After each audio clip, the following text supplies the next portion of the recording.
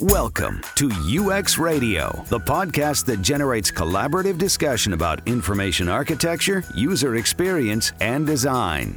Angel Anderson is a seasoned UX design leader and business strategist who left her VP User Experience Director position at Crispin Porter Bogusky, CP&B, to found and run her own startup, NailSnaps. Now as CEO, Anderson is responsible for scaling NailSnaps to be an international success and truly loved by customers as the world's first mobile social nail design platform. In this episode, Angel talks about her journey from UX designer to CEO.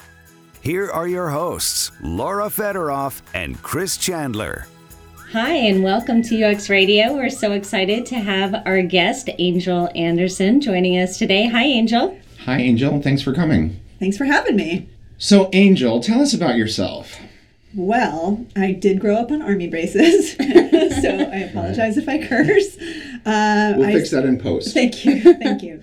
I spent many years in my career as a UX designer, but now I am the CEO and co-founder of a startup called NailSnaps, and NailSnaps lets you put your photographs, your Instagrams on your nails. That's amazing. Is it? Yeah. It is amazing. I think it is amazing.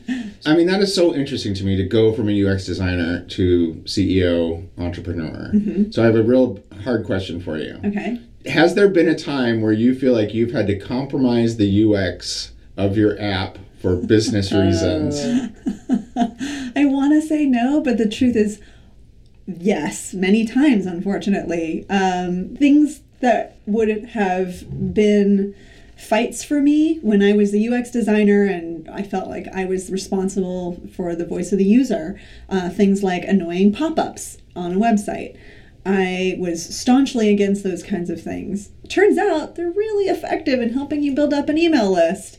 And as annoying as they are, they don't necessarily deter people from participating in your site. So trade-offs like that, unfortunately, became really necessary. I have always thought of myself as a designer who could understand the business need and the user need and hopefully play in that area of intersection to make something that's both delightful and useful for the business. And now I realize I probably earlier in my career was much more on the user side, which I think is probably good for a junior designer. You really want to be passionate and have a ton of compassion and empathy for the user. But now I find myself feeling very, very empathetic to the business owners and the folks who are struggling with everything from ethical conundrums to just annoying things like pop-up windows. It's really a tricky balance to walk, and I try to walk it responsibly, but I definitely feel like there has been compromise and growth in that area. So where has your UX background really benefited you being a CEO? Well, I think a lot of people who have an idea for something like an app, and NailSnaps, first and foremost is a mobile application. It lets you snap a photo, let's say, of the pattern on your shirt. Laura's wearing a really beautiful shirt with peaches and leaves against a black background. Let me set the stage. I can take a photo of that beautiful peach pattern, and I can use a stencil to create how I want that pattern to be expressed on my nails. So I can tap and lock different parts of the image onto one nail and then keep moving the stencil around, or I can say, I just want that one peach repeated on every nail.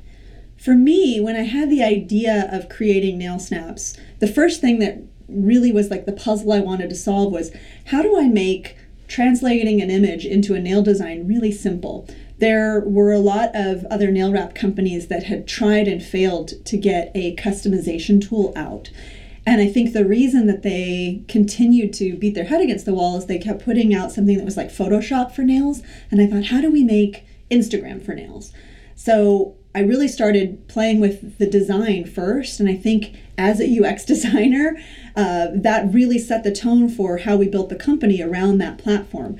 We put a provisional patent together. We, put it out there. We user tested with real people. And because of that, we've been able to attract some humbling awards, the UX award for design, the Interaction Design Award, which we got to accept in Helsinki. Congratulations. Thank you. We won the Innovator of the Year award from the National Association of Women Business Owners.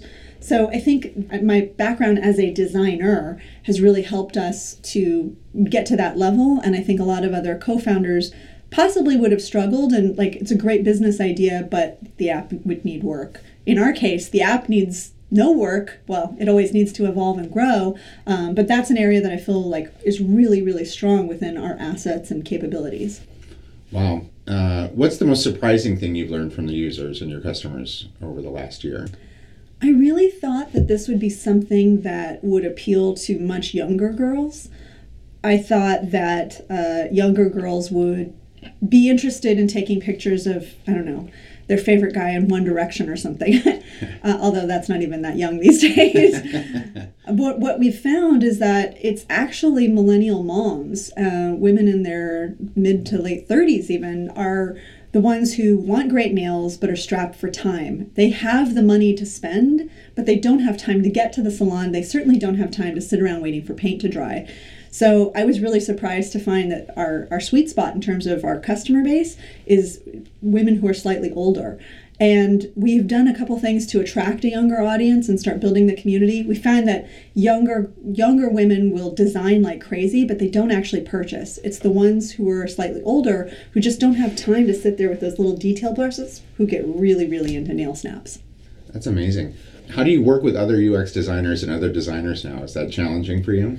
Well, no, because when I was in my previous life as a UX designer, my last role was VP of UX design at Crispin Porter Bogusky. So I was actually managing a team of about 5 designers in the LA office and working with a much larger team within the broader global agency. So you'd already learned how to roll your eyes when they talked about how they were fighting for the user. Yeah. I already felt capable of managing creative folk. And when I meet other like-minded designers, I feel like it's like people in my tribe. So we tend to get along naturally because I feel like we have a certain kinship and a certain affinity and, again, compassion and empathy for the user. So it becomes less of like a loggerheads. Even though I'm now the voice of the business, I feel like it was really great to manage designers and to bring them into the fold. So what was that transition like, moving from agency to owning your own business? Well, it was really, really challenging on many fronts, to be honest. I had the good fortune to be working at an agency that was very holistic. CPB is known for not just putting out ads, but really thinking through an entire end-to-end life cycle. We have a philosophy called no dead ends that Matt Walsh kind of created and put forth. And that holistic thinking really helped me be ready for all the design work that was going to be needed early on. Everything from notifications in app to what the email messaging was, to what was on the website, to how we communicated with our Kickstarter backers, and the whole user journey through that arena. So that was a peaceful-ish part of the transition because I already had that kind of in mind and understood that part of it. It was all the other things outside of that were very challenging. For example, I'd never fundraised before. So even just going through a Kickstarter felt like an insurmountable mountain while we were in the middle of it. Then having to actually go out and raise quote-unquote real money with angel investors and VCs, another leveling up, a different vocabulary, a different way of speaking, all new kinds of ways to position our platform. I also had never done things like figure out packaging and manufacturing and supply chain and international shipping, because when you work at an agency, it's like, I have this great idea, and then there's a beautiful team that can assemble your vision and make it into a reality. When you're the founder of a startup, especially a small startup, not only are you wearing every hat from like janitor to, bank accountant, you also just have to roll up your sleeves and understand that there's going to be so many things you don't know how to do, and you just have to figure them out. So it was really challenging. So you got a little less sleep. Yeah, I got no sleep. Especially during the early days. The first year, I think, was probably one of the most challenging times of my life. And mind you, I was coming from a creative agency that was known for really pushing creative teams. I had already had a certain comfort level with pulling all-nighters and traveling to a pitch and like diving in and just spending 18 19-hour days working with a team. So it wasn't that it was hard work, it was that it was hard work coupled with work I didn't know how to do. So figuring that out and feeling like we're under the gun to make sure that we hit this milestone before we ran out of money, very, very stressful. Stress on a level that I had really no idea what I was getting into. And I will say another thing is there was a lot more sexism, which again was mind-blowing coming from the ad world, where it's known that, there's the 3% conference, for example, where only 3% of the world's creative directors are female. And I thought I had already kind of dealt with and understood that landscape. And then I got into startup culture, and again, it was like super bro fest. And suddenly I'm meeting with VCs, some of whom are judges at a women empowerment pitch competition, and they're checking out my nails and touching me all the way up past my elbow and making jokes about how my co-founder would make a great next ex-wife. Really mind-blowing misogyny, sexism, and weird innuendo that I thought I'd left behind in the advertising world. And it was, in many ways, on many fronts, it was like going from the fire into the frying pan. Or frying pan into the fire. Which one's worse? Yeah. Whichever one's worse, that's where I went. Do you think that it's changed at all? I mean, I know we're kind of in the middle of a sea change right now, so it's hard to judge. But man. I don't know if you've noticed any, or if you're just better at handling it or more used to it. Unfortunately, I think that we are in the midst of change, but change is very scary. And there are a lot of people who are deeply invested in things staying the same. And a lot of people who I think maybe have the best of intentions, but are now operating out of a place of fear. And without naming names, I'll say that one of the people who I got to know as an investor had an encounter with somebody who made an allegation of sexual inappropriateness, and his response, which really shocked and horrified me, was, well, I'm just not going to invest in women anymore because it's too risky. Wow. So is it changing? Yeah, but I think there's also a lot of backlash. I think the Me Too phenomenon, the movement, it was great in exposing a lot of really, really bad behavior, but it also has made a lot of men, I think, feel very fearful, and they are now retreating from female entrepreneurs. Thank God there's also a counterbalance to that. There are a lot of female VCs who are banding together and saying, we're going to do better. One of the people in our cap table is a woman named Arlen Hamilton. If you don't know who she is, she's worth looking up. She is an amazing investor who has specifically created a fund to support female entrepreneurs and people of color. And she's part of an amazing group who are really doing some wonderful things to level the playing field. But that's just one in a larger sea of many men who are kind of going back to their comfort zone, I think, and maybe retreating from female entrepreneurs because they're afraid of anything that could be misconstrued. Right. And especially if there's a little tickle in the back of their mind, like, yeah, maybe I did say or do some inappropriate things. It's like, whoop, let's put that guard back up and let's just deal with what we know and look for the next hot young guy in a hoodie to create Facebook. Yeah, I mean, I think the transparency of everything is helping a lot. And companies who are bringing to light how much they're paying women and men for the same role.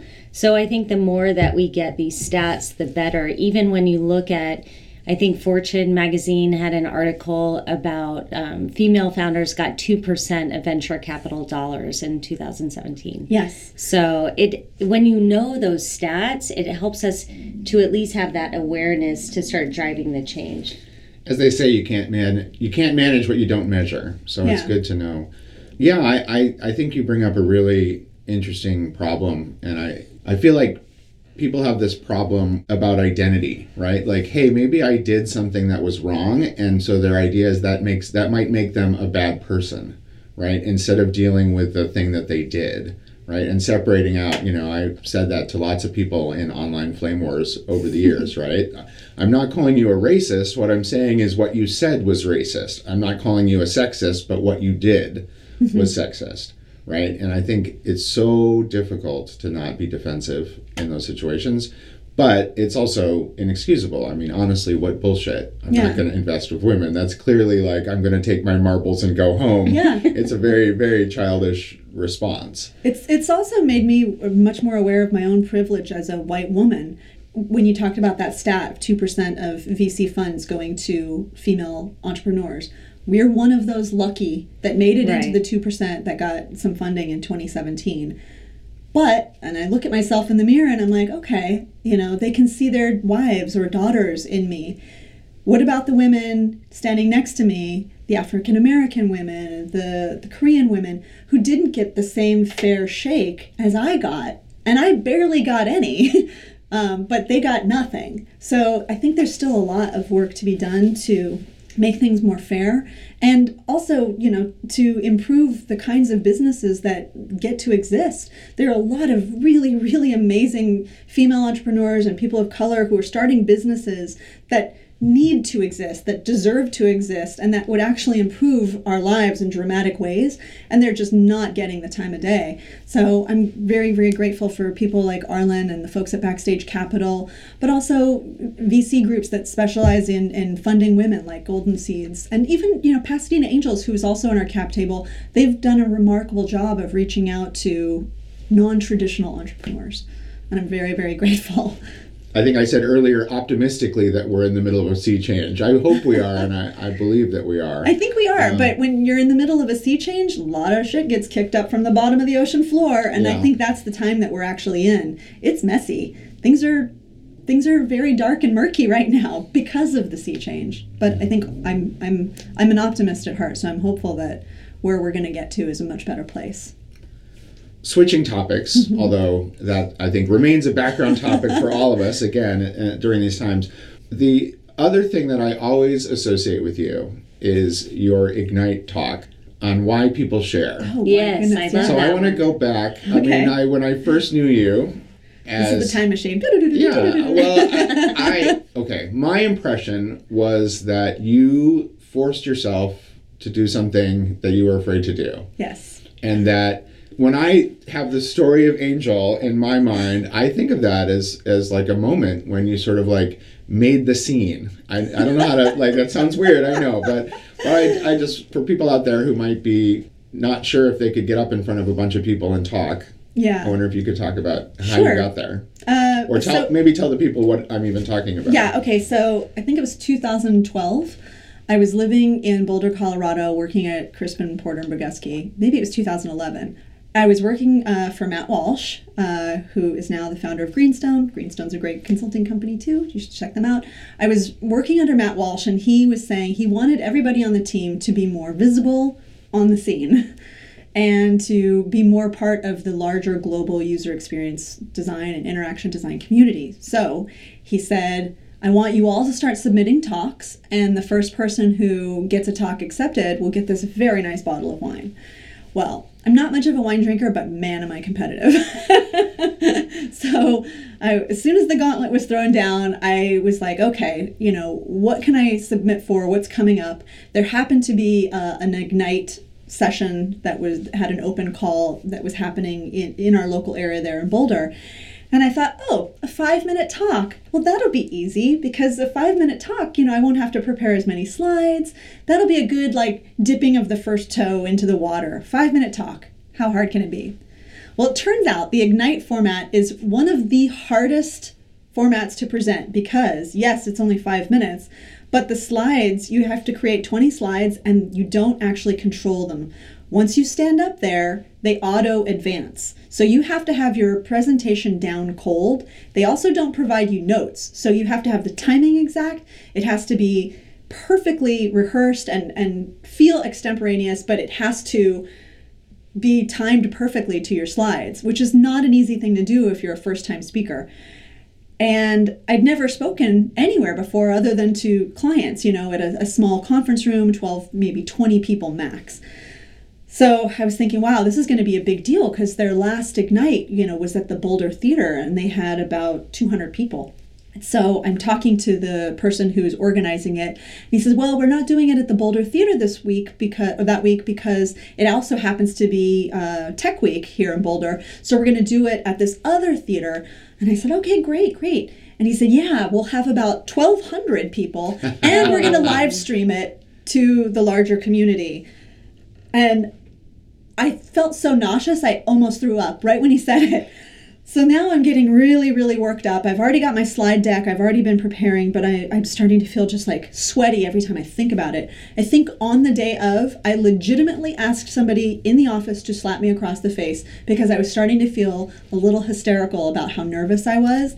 And if you Google it, you can Google Angel Anderson, Why We Share.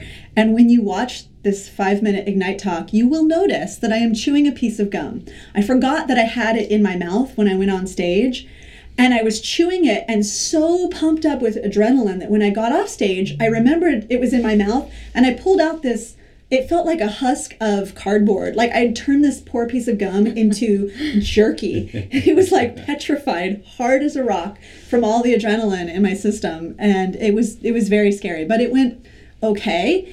And I got the bottle of wine, and then that set me on the path to turn that talk into a larger talk, which I then gave at the Interaction Design Conference a year later. And from that point on, I felt much more comfortable being in front of large groups. Now I'm okay speaking, and I actually enjoy pitch competitions because for me, it's a little bit like a karaoke performance. As long as I know the main tune of the song, I can kind of wing it slide to slide. And I can also attest that you're an awesome karaoke performer. Thank you. It's actually one of the things that I'm most proud of being endorsed for on my LinkedIn profile. Oh, that's a good one. Yeah. Well, do you have any advice for someone who might be, thinking about doing a presentation like that or wanting to get out and... There's so many great books on it. There's so many techniques that you can learn. I took actually a workshop that really, really helped me. The Cranky Talk workshop. Oh, right. Oh, that's great. I'd forgotten that you did that. Yeah. Was that before the Ignite talk or what? It was after. Right. But, I realized, how do I take this 5-minute talk and expand it into something that's actually meaningful? And that gave me an understanding of, different styles of presentation and different ways to structure, the beginning, middle, and end. Always happy to do a shout out to Dan Willis, by the way. Yeah. So. Dan Willis was, a phenomenal teacher and gave me a lot of confidence and a lot of really great techniques. This is going to sound really boring, but the number one most important thing that a lot of people just fail to do, memorize your slides and practice live in front of people. I was very fortunate that Matt Walsh and the larger team let me practice in front of them before I got up, and that made all the difference. And now it's something that I always do. They tell you to do that, but so many people just get nervous about practicing in front of people. It's super important to do that because the live practice in front of a real live studio audience, even if it's just one person, it's going to really help you get that pattern down and make it feel like it's very natural when you're actually on stage delivering it. And it seems like when you're doing all these pitches for the ad agency that you could take some of that structure and story arc into sort of your talks and how you structure those. Is that kind of how you approached it? Absolutely. I think when you're pitching for an agency, they talk a lot about the theater of the pitch. There's dramatic pauses.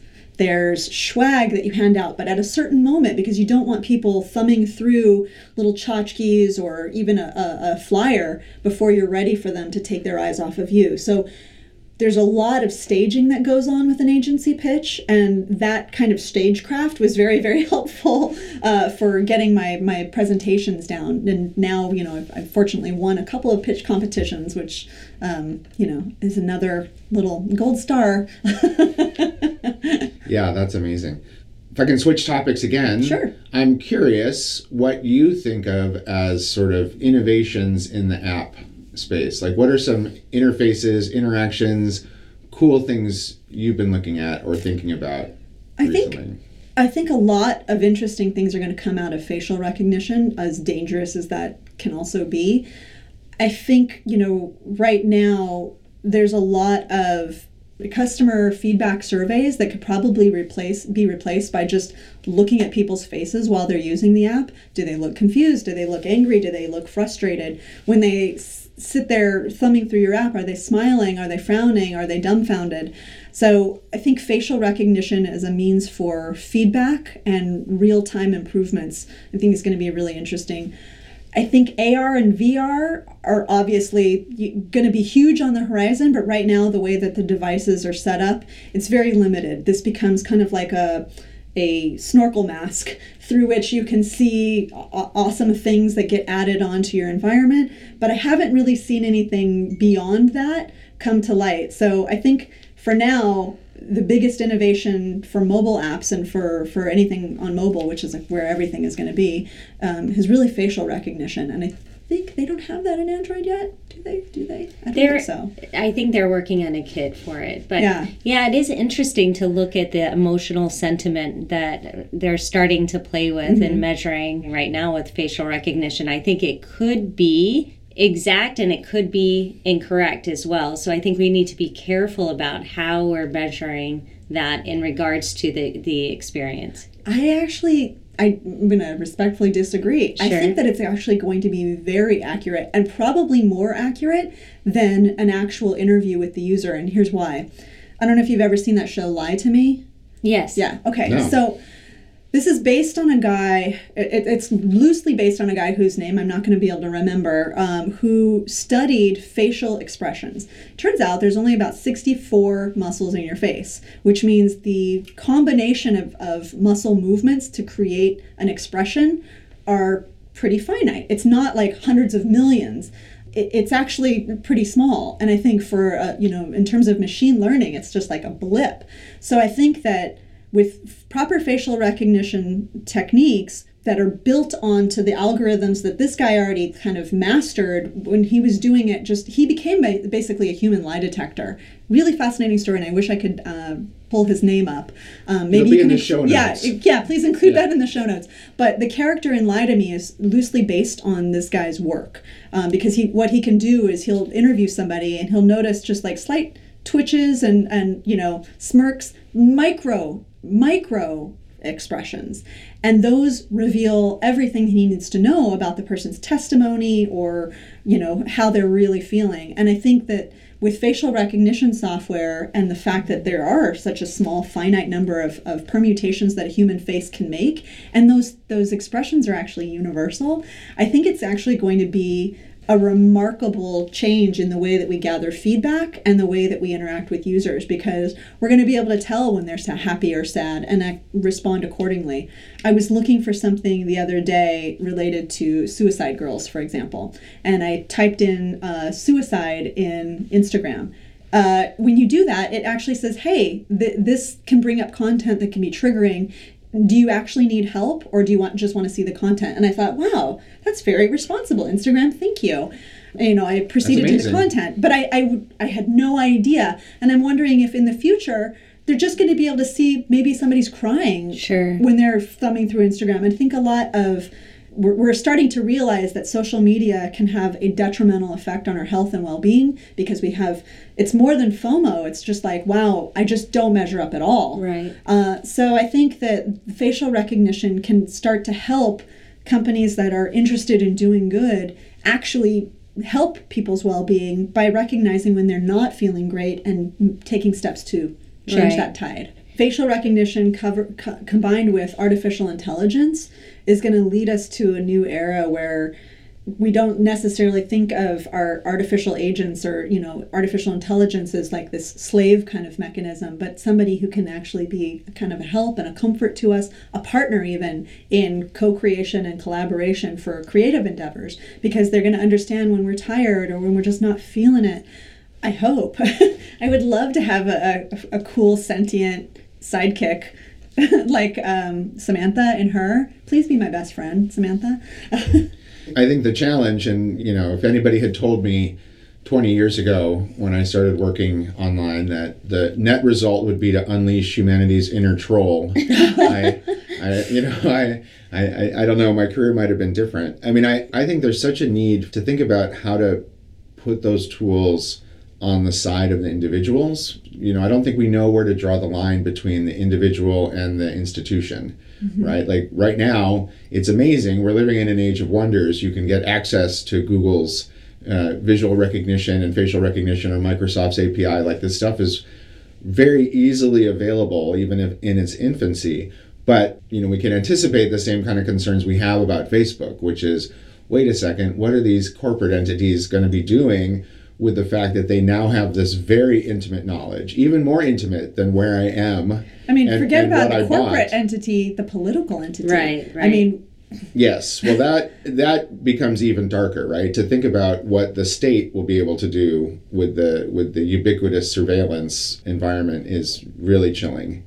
But I think, that's the call to action. I think that's the thing that hopefully someone can figure out, right? I'd love for there to be a way to have an AI that was on my side that helped protect me from other AIs, as one way of thinking about it. I mean, there are some people who say that designers need to take something akin to a Hippocratic oath, where we pledge to do no harm and to, keep the needs and desires of the user as the primary driver of what we do.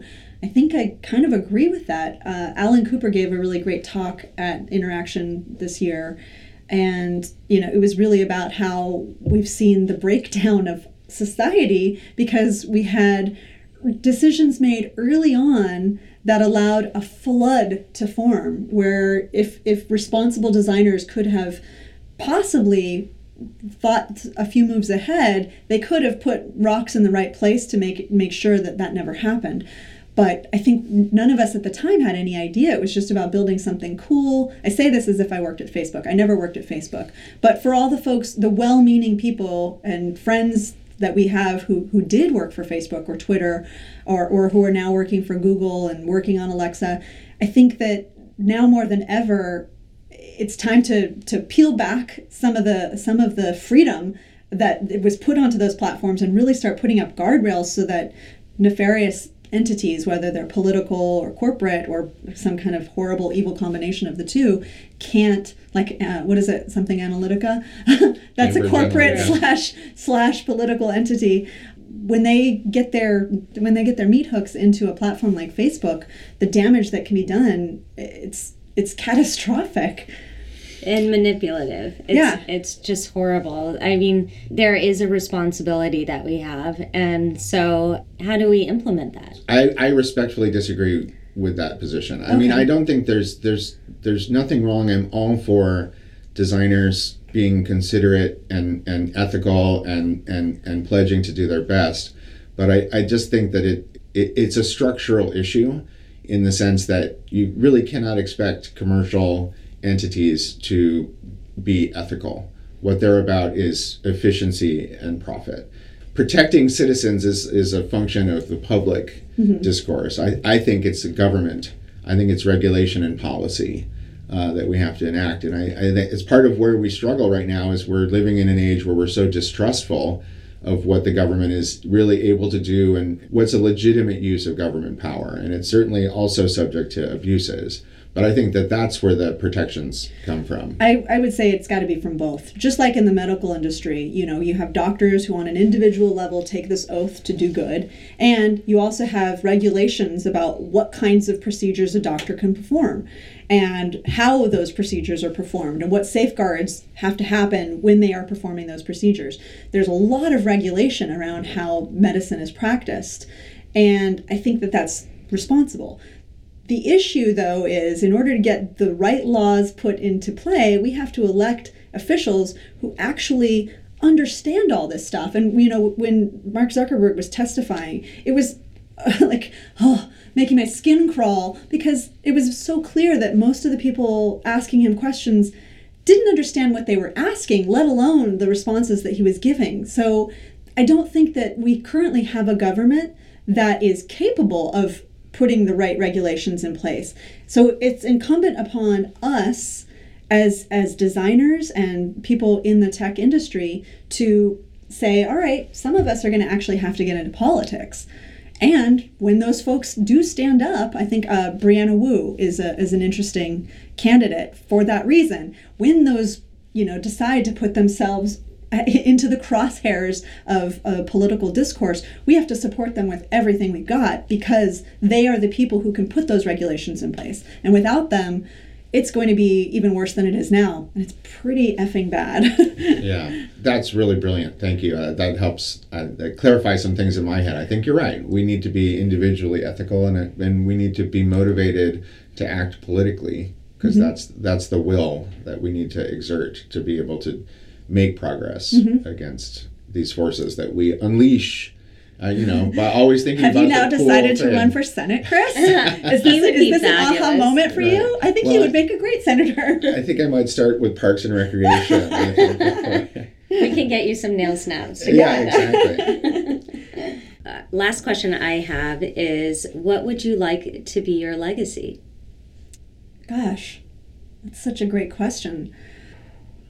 I want to be known for several things. I don't know if there's just one thing that I want, like she was nice, written on my epitaph. I think leaving behind good products. Again, Alan Cooper talked about being a good ancestor. Leaving behind a good design culture, making new young designers feel welcome and special and capable of stepping into the scene in a big way and not feeling like it's all been done. I remember having that feeling when I first became a designer, and I made this long list of all the designers that I admired, and then I realized, wow, they're all still alive, and they're all on Twitter, and I can talk to them. What an awesome time to be getting into this field when all of the people who've literally written the book are still practicing. But in about 5-10 years, that's not going to be true. So I think it's really important for us to reach out to young designers and make them feel like this is their time, and they can still have relationships with a lot of senior folks, and that they can also make a splash in their own right. And then finally, I would very much like to leave the planet in a better state. And I don't know right now if I'm working in a path that helps that, but I think in my next adventure, it's going to need to be something that's more aligned with my political values, because if anything, this last couple of years has made me more invigorated than ever to do good and be on the side of what's going to be helpful in the world rather than hurting it. So how can people find you? They can check out NailSnaps.com to see what I've been working on for the last 3 years. On the NailSnaps website, you can buy top designs that have bubbled up from our community members, and you can find a link to our Create app, which you can download free off of the App Store. Our NailSnaps app actually made the App Store's best new apps list when it was launched. It was the very first time in my career that I've ever made that list. You can't pay to be on it. So it was like, whoa, finally. So yeah, you can download the free NailSnaps app. You can also find NailSnaps everywhere on social media at NailSnaps, all one word, fingernail, just like that, NailSnaps. And if you're interested in continuing conversation with me, I'm just at Angel on Twitter. Thank you. Thank you so much for your time today. Thank you guys. Really, that was really a great conversation. Good questions. Really good conversation. UX Radio is produced by Laura Federoff and Chris Chandler. If you want more UX Radio, you can subscribe to our podcast on iTunes and Google Play, or go to ux-radio.com, where you'll find podcasts, resources, and more. This episode is brought to you by Philosophy. Philosophy helps entrepreneurs and organizations validate and develop their promising ideas through agile design, rapid prototyping, and software craftsmanship. To learn more, visit philosophy.is.